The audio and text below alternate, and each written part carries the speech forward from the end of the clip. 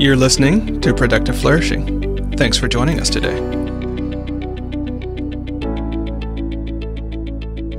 I think one of the big differences now is we always are connected to a computer via a smartphone in your pocket or an actual device like a laptop, tablet, something like they're always within reach. And even when we're in these spaces where we're having conversations with one another, there's still that device intruding into the conversation. There's still a text message in one of those omnipresent conversations, right? There's still a notification. There's still something. And I think that's one of the big differences that I feel now as opposed to, say, 25 years ago, because you used to just be able to be with people.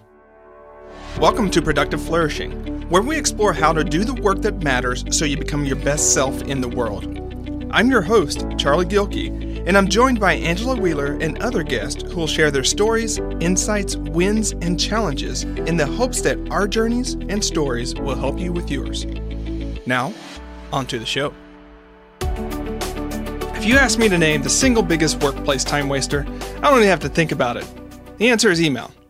In fact, a recent study found that almost 50% of the time that managers spend tending to their inboxes is spent on emails that should have never been sent to them or that didn't really need an answer in the first place. But what if you could just press a magic button and never see those time-wasting emails again? Well, that's exactly what SaneBox does. With just a few clicks, SaneBox automatically gets your email under control and filters out the messages that don't need your focus. And you don't even have to switch email apps because it works in concert with whichever email clients you already use. It also has some nifty features like the Sane Black Hole, where you can vanquish senders you never want to hear from again, and Sane Reminders for sending email reminders to your future self. See how SaneBox can magically remove distractions from your inbox with a free 2-week trial. Visit sanebox.com/giant today to start your free trial and get a $25 credit. That's sanebox.com/giant. I've used and loved SaneBox for years, and I think you will too. Hello, everybody. Thanks for joining us on the Productive Flourishing podcast. This is another episode where Angela's joining me. Hi, Angela. Hi.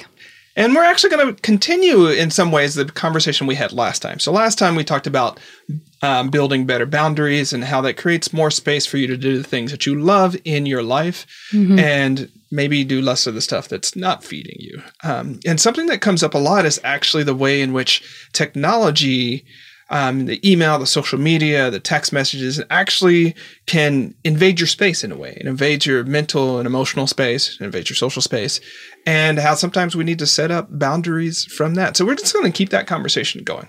Yeah, that's great. I'm super pumped to talk about this today, actually. This one, I thought it was a great tie-in for what we talked about last time with boundaries, because oftentimes, as we had mentioned, we talk about boundaries as it is in relation to other people. But this talk about technology is so much about boundaries that we set for ourselves and what we're going to do and not do. And so that combined with a conversation that you and I had at dinner last week, I think it might have been last Thursday when we went out for date night, maybe? Maybe so. We wound up, and I don't even know how we got there. I'm sure there's some interesting story there. But we wound up having a great conversation about technology and the things that we were seeing ourselves with technology and how we've been using it, but also just a really cool and fun, and I don't know how much we'll get into the provocative piece of it today, but almost a provocative conversation about how technology is amazing and wonderful, but also how we've seen it, like, this is a bit of an exaggeration, but like ruin people, right? And I'm not talking about in the way of like porn addictions and things like that. However, that obviously goes along with technology and having to have boundaries and whatnot. But I just thought it was a fun conversation that we got into, and I was excited to bring it here today and maybe dive into a little bit more of it again.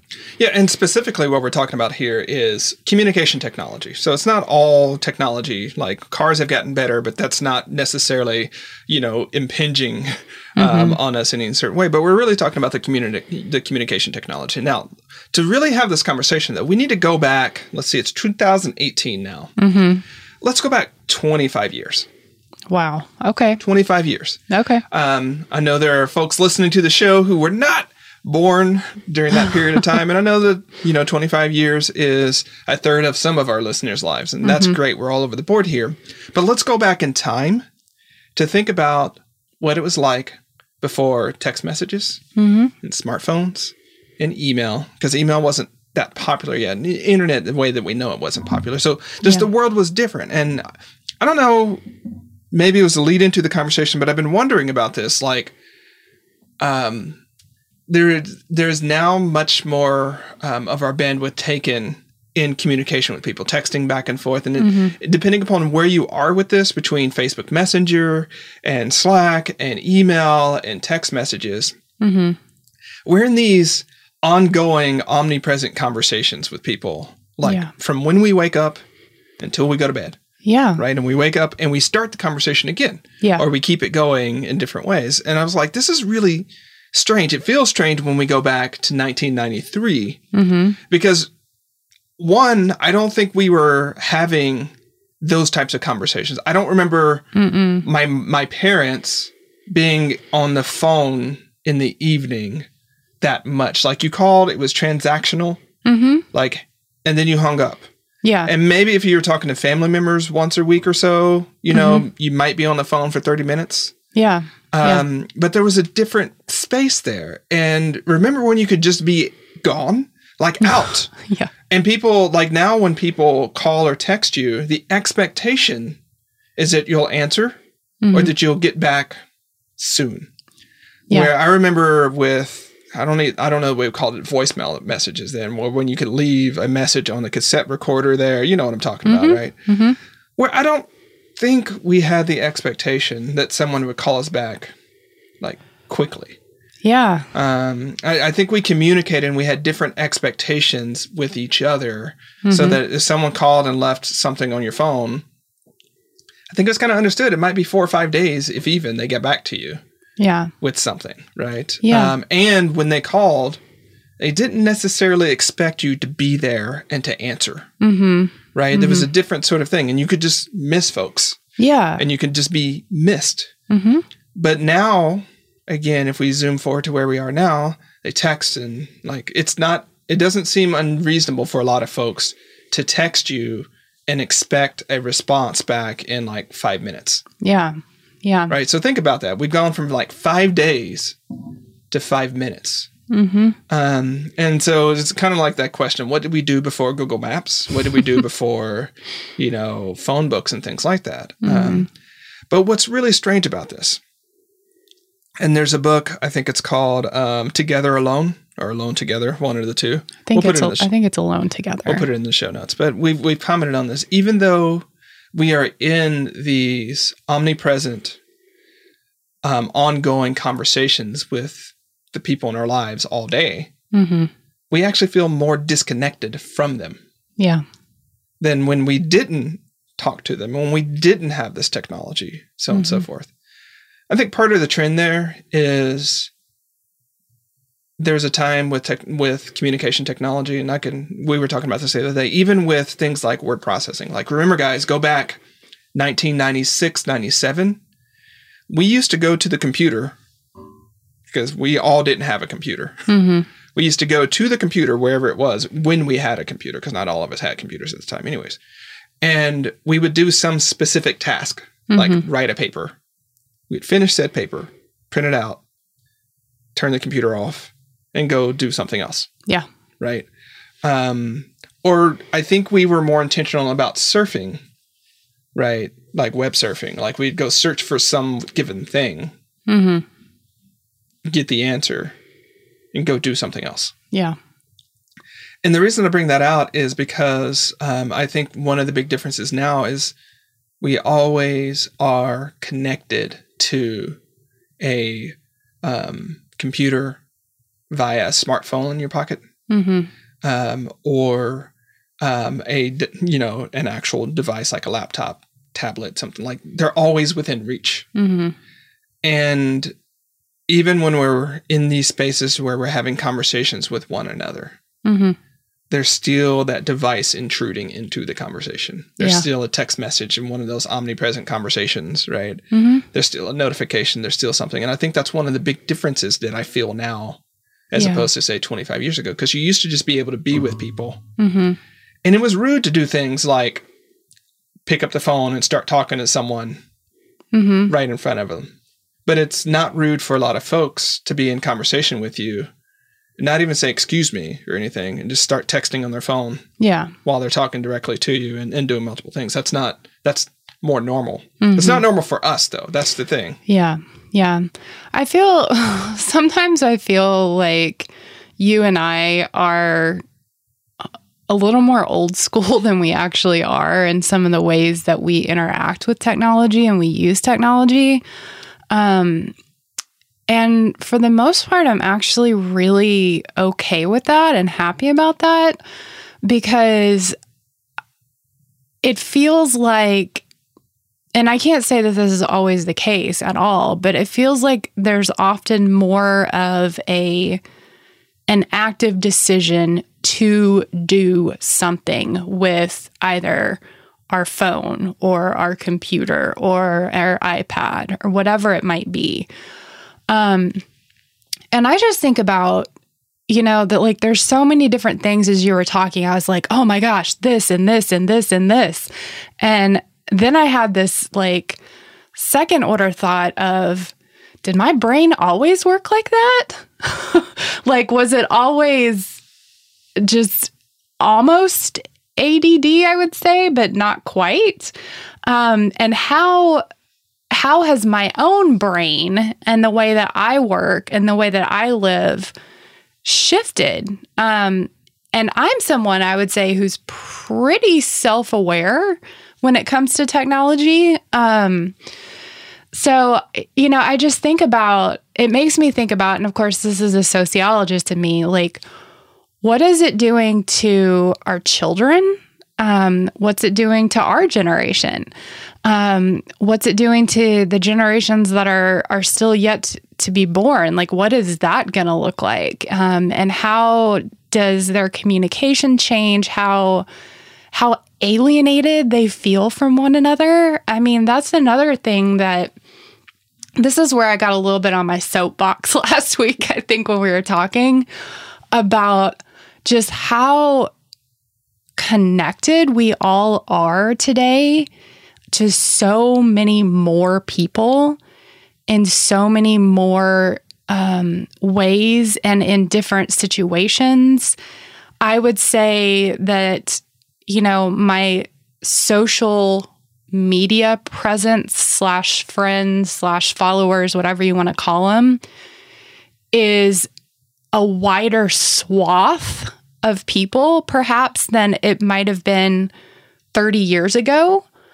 And that in and of itself is a good thing, I believe. However, the weakness of many of those relationships is where I feel like something's missing for me. And I think something's missing for a lot of people as well, is, there's nothing in my mind. And this is another conversation. We've talked about AR before, right? Augmented reality. Yeah, augmented reality. Sorry. And I almost get hives when I start thinking about it, when Charlie starts talking about these, possibilities. But there's just nothing quite like being in person, face to face, eye to eye, and or touching someone. That all of these technologies are it's never going to be able to replace that for me. Now, on the flip side of that, I will also say that I see how it has enabled some other people to step out of their shell, right? And so some people feel, or they say they feel more comfortable behind a screen than they do face to face with people, which I get. But again, I keep coming back to that. How alienated have we become from one another? And how hard is it for us to really and truly, on that heart and soul level, actually talk and hear one another with the screen between us? Yeah. Well, there's no real evidence that the technological connections that we have, which, as you mentioned, are largely weak ties as opposed to strong ties. With the chief difference being, you're friends with someone on Goodreads because you read the same sort of types of books. Well, I think it's well known that we're using friends in a different way in that context, right? But we still haven't been able to really get past Dunbar's number, which is 150 folks. And so if you haven't done the research, or if you haven't heard about this, basically the idea is that above 150 people, we can't have meaningful connections with people, right? With that 151st person, it makes it more challenging to have connections with all the other 150 that preceded that person, right? And so, yes, we're much more weakly connected to folks. And I don't know that it has to be a trade-off, but it seems like the trade-off has been that we're less strongly connected with the people right in front of us. Yeah. Right? Yeah. In the sense where, the multiple layers of conversations that we have, the sort of social, emotional, spiritual, those types of conversations are not being had because right at the time you sink into that pocket, there's a new text message, or there's a new phone call, or there's a new email that comes in, or there's something going on. And so that's really where it's I don't know that we've transcended Dunbar yet. And yet we keep adding more people on and more people on and more people on. And it kind of ties to another conversation that we've had. And I know this is going to sound bad, but it's like we are at the point in our life to where like we recognize that I feel, I won't speak for Angela, but I feel like I'm underconnected to the real friends I already have. I'm not super motivated to go out and get more friends and be underconnected to them either. Yeah. Right. And so I'm actually wanting to spend time with people closer to me, the Noahs and the Corys and the Jonathans and, Susans and, the Angelas and those folks that are, and it's the same basic number. Here's the thing for me, and I know this is different for a lot of people. The number of my close soul friends are about the same number as it's been in high school. Yeah. Right?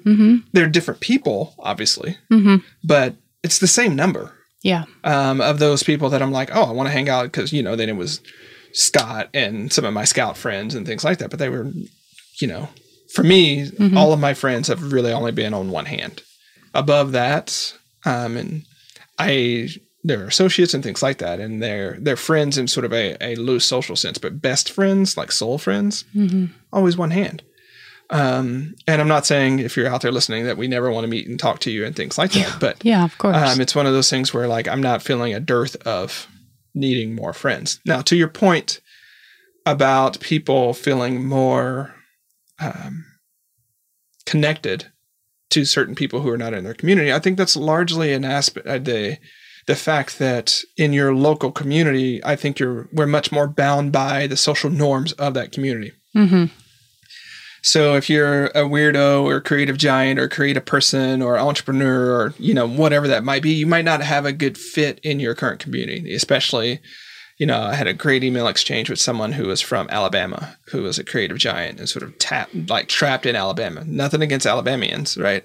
But he was like, there's not a lot of people like me here. And the fact of the matter is, there wasn't a lot of people like him where he was. Like he wasn't in Portland, Oregon, where there's weird competitions everywhere you go. So I think in that way, that's the benefit of these these communicative technologies is that you can find those other pockets of weirdos and creative giants and multi-potentialites and whatever. You can find your people and you can create that tribe of folks. Yeah. And that tribe of close soul friends and things like that probably going to be less than 150 people.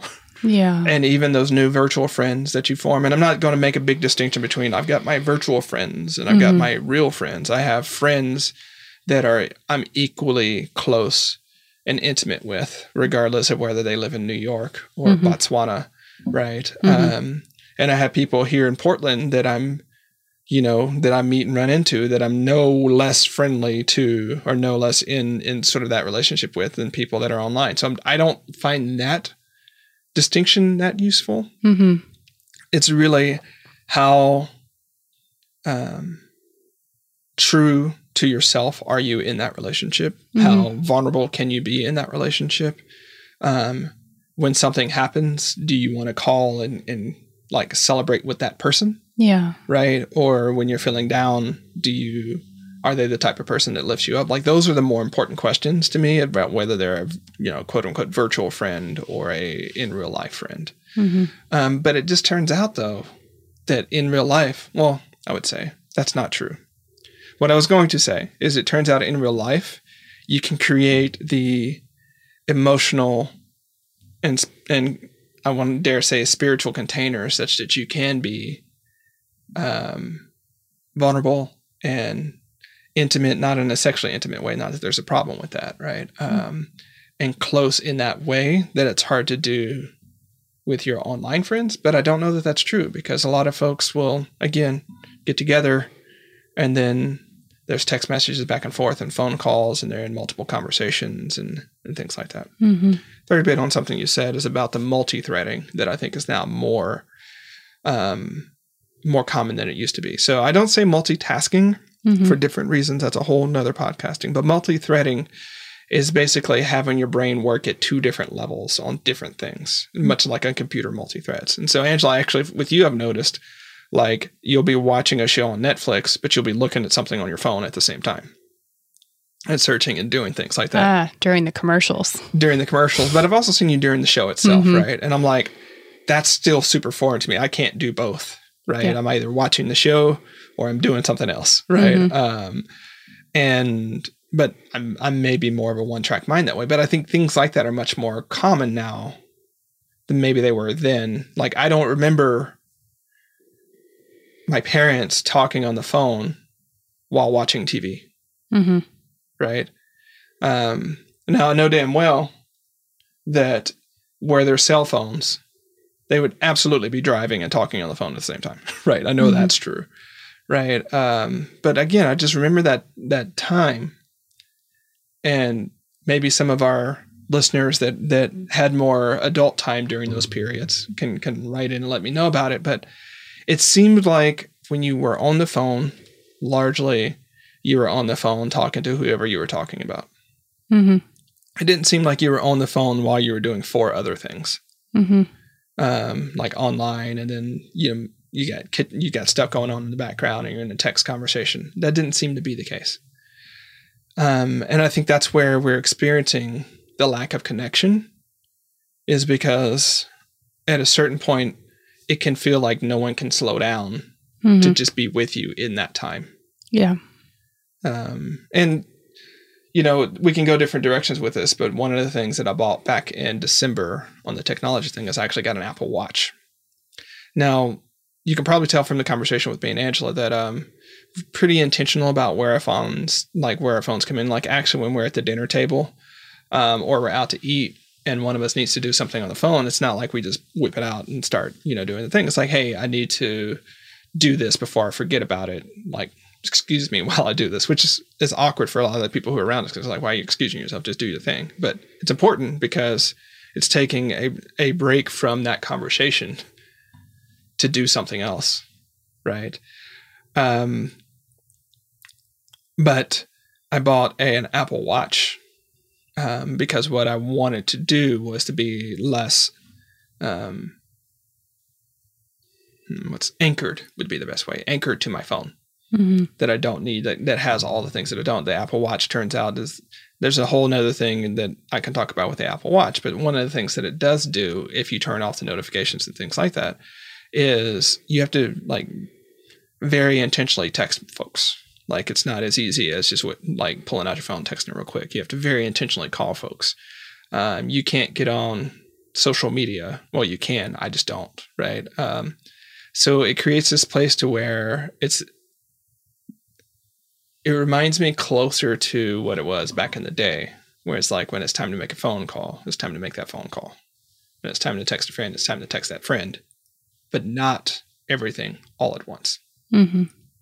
Yeah. I think, one of the things that we've talked about is about just never being off, right? Never being offline.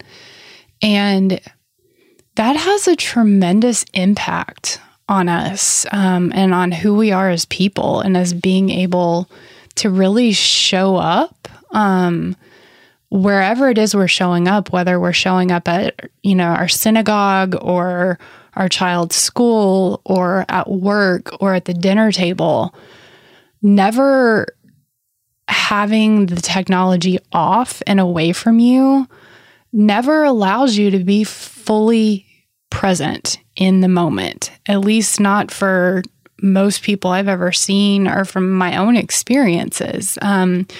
Because the way this technology works is, I think you've talked about the dopamine drip, right? Mm-hmm. It's, you want to know, did somebody check out my Instagram post? Or I don't even know if I said that right. Is it a post on Instagram or... I don't know. Anyway, did somebody like my stuff on Facebook, or did they retweet what I put on Twitter, or what has the president done now? Whatever it is, we're always on, and it's exhausting, right? I don't even know that most of us realize how much of our attention and our energy is being zapped from us all the time with technology. And, it makes me think about, another conversation we were having on kind of along the same lines is some of the work that we've done with our clients, and how we've supported them and helped them to kind of put some stuff in place to be less on, to be less connected, and just the tremendous things that have happened for them when they're not connected 24/7 to something that is capturing their attention, capturing their energy. I mean, I think of, one client that I've had in the past, and literally the very first thing she did before she even got out of bed in the morning was look at the news on her phone.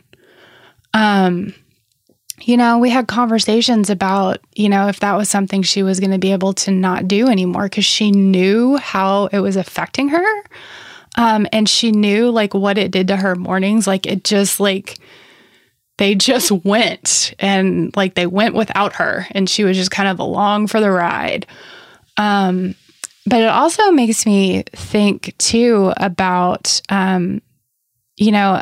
you were sharing a story with me last week, and I thought it was just absolutely phenomenal about what happened. I don't know if you feel open to sharing it. Obviously, no names and stuff like that, but... Yeah, she would probably be okay with it, but I didn't specifically ask her. But yeah. It's you're talking about the turds for breakfast thing, right? Yes. Okay. So this is what you get when you actually work with Charlie. Look, it's one of those things to where consuming media first thing in the morning is the equivalent of eating turds for breakfast. Because think about it. All news right now is really set up to trigger you, to shock you, to pull you in and sort of have that, right? What did such and such do today? Or did you see that? Fear. It's all fear and anxiety and things like that. And that's the first thing that you eat in the morning, right? And it would be wondering why, you just feel like crap when you literally ate, crap for breakfast. That's what's happening to us on an emotional sort of setting. And the thing about it is your phone is the trigger in the habit response loop, or the trigger response loop, right? So, and when I teach workshops, I'll do this, but I'll do this here. If you are around your phone, which you probably are because you're listening to this podcast, right? Thank you for that, by the way. Once you close your eyes, unless you're driving, don't do that. It's not safe. But if you're not driving, touch your phone. Notice that your fingers are starting to do certain things. Notice that you're probably starting to think about other things, right? Probably, all those types of things. That touching of the phone actually creates the chain of events that follows, right? Just like when you open the fridge, sometimes you can get hungry, right? You're not actually hungry. It's that sort of Pavlovian sort of thing. And so what happens is, because what fires together wires together. This is from neuroscience and neuroplasticity. The more that you touch the phone and do the same things, the more that you gear and prime your body to do that same thing. Well, that's what happens first thing in the morning, even though you know that there's nothing in your news that's actually going to make you happy. It's generally going to be something terrible, right? Because that's what gets reported on the news. Even though you know that doesn't serve you, you touch that phone, all of a sudden it starts firing off those loops. And your fingers will literally start walking through the motions. And you can't change that, right? You can't be like, oh, I'm only going to take it. Well, you can change it. And so where I work on it with my clients is we start removing all of the apps. Start removing the news app, start removing the email app, start removing all of the social media apps. Depending upon how bad they are with their addictions, we'll actually remove Safari, which you can do, right? You can remove the phone. Like, you could remove basically every element from the phone that over distracts you, but most people don't have a talking on the phone problem. Yeah. Most people have other types of problems. So you can eliminate all that. And the change that happens for many people is almost overnight. Right? They wake up the next morning. You try to do all the dumb things you've normally done that you just can't. And for the first time, many people, because I've done this with a handful, I don't know, probably scores of clients now, but the first thing that you recognize is you don't know what to do with yourself. But think about that. That means you have resigned what you need to do with yourself to this input and response going on. Like that 15 minutes or however long in the morning, like now you get to feel that with something. You get to do something different and not be trapped into the world of what's going on, not be trapped into, Trump's latest tweet or, what Bernie Sanders got into today or whatever happened on that one. I know we talked about the political thing because it's been sort of in the United States. It's been that way since 2016. I think it's going to be this way until 2020 at least. Yeah. But it could be whatever. Like, do you really need to know first thing in the morning that your team won or lost? How is that actually going to make a bit of difference to your day? I mean, you might feel a little bit better in the meantime, but think about it. You look at the score, they won. Yay! You move on. You look at the score, they lost. Boo! And then you're kind of mad about it for however long, if it really mattered to you. Is that really the best thing for you first thing in the morning? Does anything in the news matter? Does text messages sometimes will matter depending upon how you are with your employer because they may be telling you different things, right? But there's so much of that if you turn it off, you can finally start to hear your own voice. And you can finally start to clear yourself of the anxiety and the fear and the comparisitis and all those types of things that are actually drive all of those media channels. Or all of those different things. There's a study, I have to go back and find it, that showed that the apps you use most frequently on your phones are the ones that are making you the least happy. And the ones that you use the least are oftentimes the ones that make you the happiest. So think about that. If that study is true, what does that mean for it? Now, what they noticed is that the apps that people use the most on their phones were social media apps. Right? And so that's a question that I will often pose to my clients, and I'll pose it here as well. How many times are you really ecstatic and happy and feeling good about yourself and have an urge to go on Facebook? Yeah. Or social media in general. Most people, when you're feeling good, you don't want to. You want to go do something else. It's when we feel that then we go on there. But unfortunately, let's think about this. especially social media that's driven by our personal brands, as it were, where we're storytelling. Like, people curate their experiences. Like, so you're either going to see one of two things from about 95% of people. You're going to see the curated picture that was one of 16 and the other 15 weren't great, right? Or you're going to see them mad or frustrated or angry about something, right? Those are about 95% of what you're going to see. Curated experiences that are not representative of their actual reality, or them complaining, angry, frustrated about something. That's what you're going to go see when you're already feeling bad. How is that going to make you feel any better? Right? Because if you see the curated picture, all of a sudden, if you're already feeling bad about yourself, you're like, why can't I be the person that goes to Hawaii? Or why can't my kids be that pretty? Or why can't I look like that in a bathing suit? Or why can't I drive that car? Or why can't that be happening to me? That's not helpful. Right? And if they're frustrated and mad and upset about things, unfortunately, it's very rarely true that when you're frustrated, mad, upset about something, that when you're talking to somebody else who's frustrated, mad, and upset about something else, that either one of you will feel better from talking to each other. Yeah. Right? So probabilistically, if you just look at it that way, probabilistically, going to social media, especially Facebook. Now, I'll pick on Facebook a lot for different reasons, but especially going to Facebook is going to make you feel worse about yourself. Why would we do that? Yeah. You know? I know there are people who are like, oh, no, but I love Facebook. I love keeping up with my friends. Like, if it works for you, it works for you. But if it doesn't work for you, like, be honest about that. Like, for our habits right now, especially around Facebook, I've been on a Facebook mostly sabbatical since November. I will go in. I'll go into the Creative Giant Campfire. By the way, you can find us on the Creative Giant Campfire on Facebook. I will answer readers and, talk to folks there because we've sort of created this little pocket where people can share what they're up to. And like, it doesn't feel like the rest of Facebook for me. I'll go there, do what I need to do there. Then I'm gone.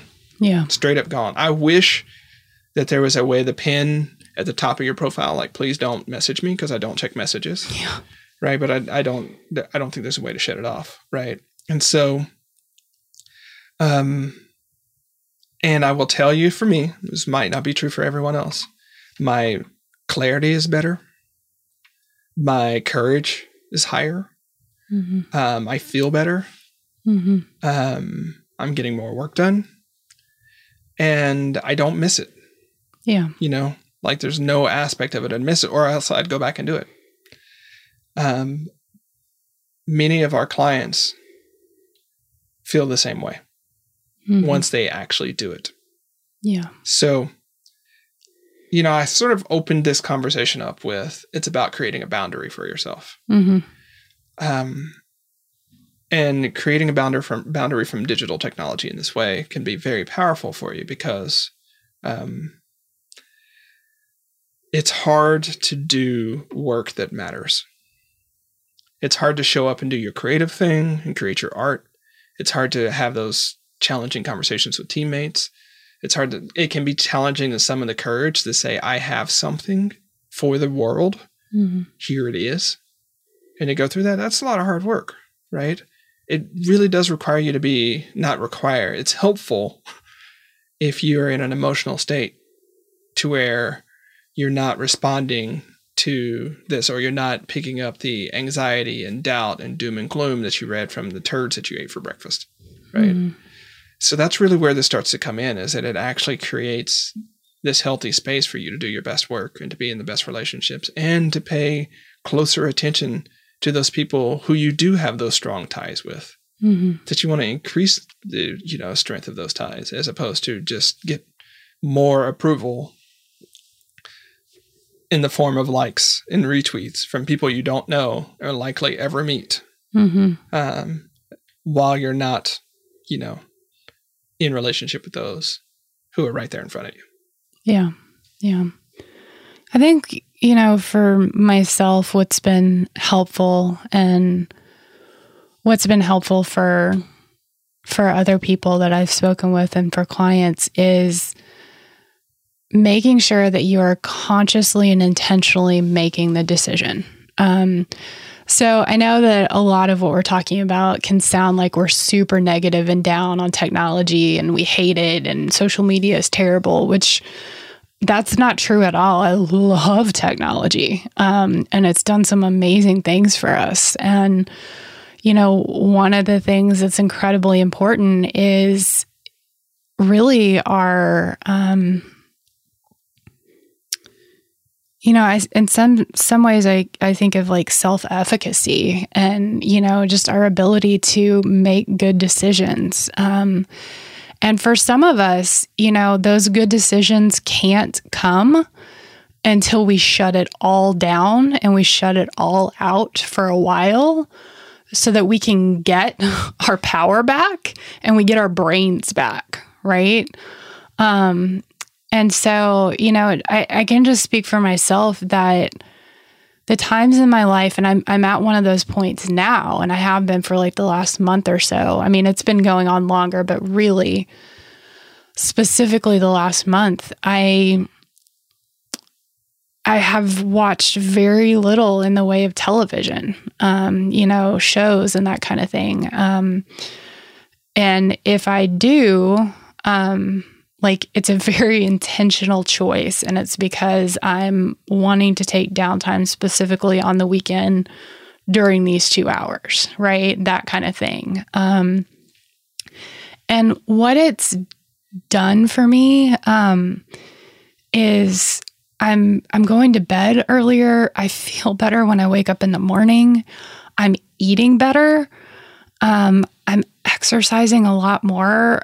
I'm reading stuff that I enjoy that's really good for me and like just fills my heart and soul. And that's the one, you know, one of the things I wasn't planning on going there, but I kind of feel like I should share it in some ways, is one of the habits that I've struggled with for all of my adult life that I can think of, and I know where it started in childhood, is that I often associate food with passive taking in of media. So it is not, you know, it would not have been uncommon for me to sit down late at night and eat junk food or whatever, because I had trained myself to do that while I was watching shows or while I was watching movies with my family or whatever it is.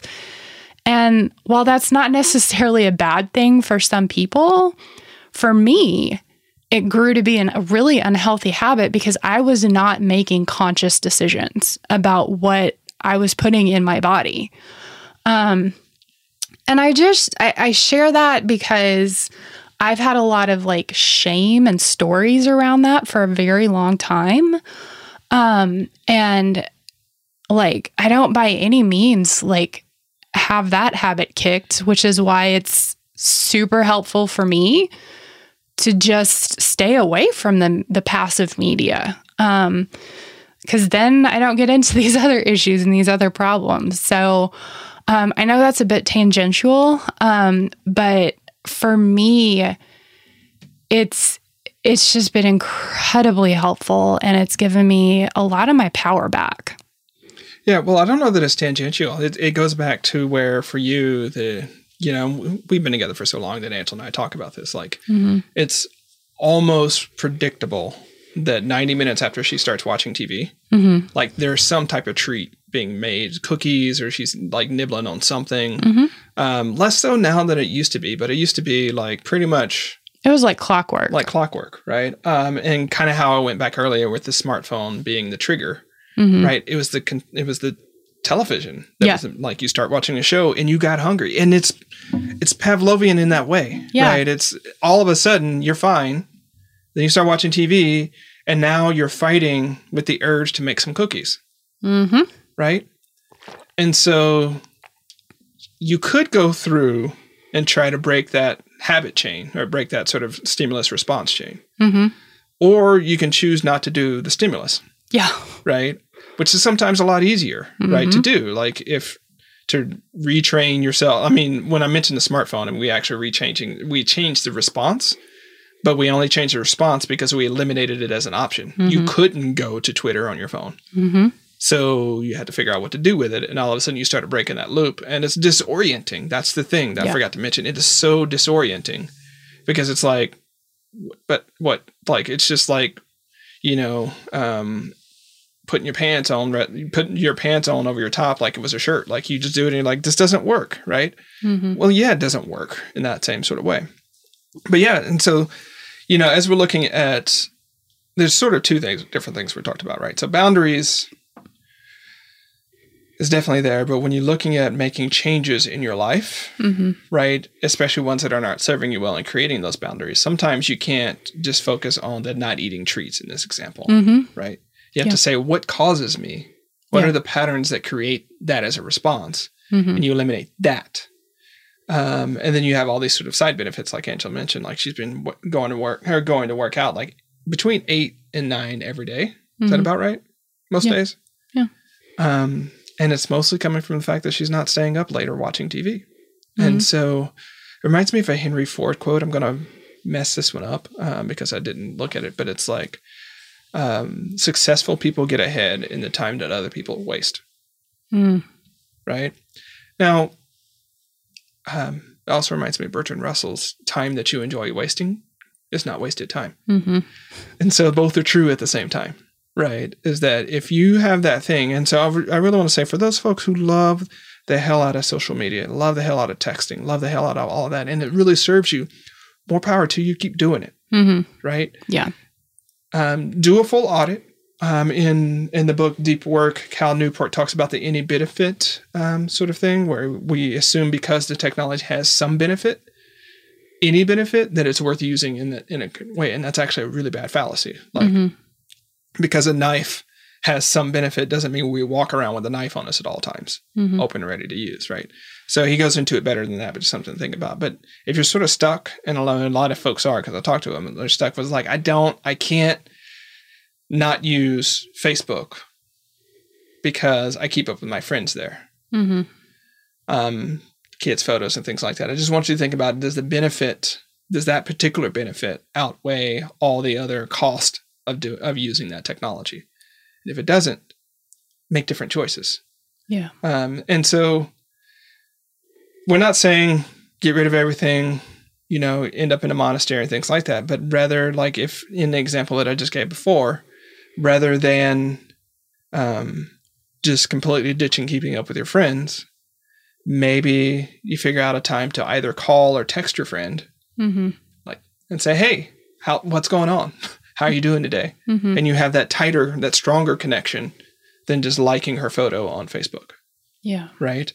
So that's an alternative. And, you know, rather than being in a week-long text conversation with a friend, maybe go out to dinner with him instead and do all that really important catch up there. So it's just trading off one thing that may not be serving you for another thing that serves you better. Yeah, for sure. I love that. I think we're going to go ahead and wrap it up there. I mean, obviously we can continue to talk about this for a long time, but the invitation or challenge for this week is to really take stock of the ways in which you're using technology to be in connection with other people. And to experiment. Note, experiment. You don't have to make this long-term choice of what it might be like to remove some of those from your daily flow. If you wake up first thing in the morning and start checking out news, try not doing that for a week. The world will exist without you, trust me, right? But what will your existence be like without it? Until next time, stand tall. Thanks for listening to Productive Flourishing. To get more resources that'll help you finish the work that matters and be your best self in the world, head on over to productiveflourishing.com. If this episode warmed your heart or got your wheels turning, we'd really appreciate it if you'd leave a review for the podcast on iTunes.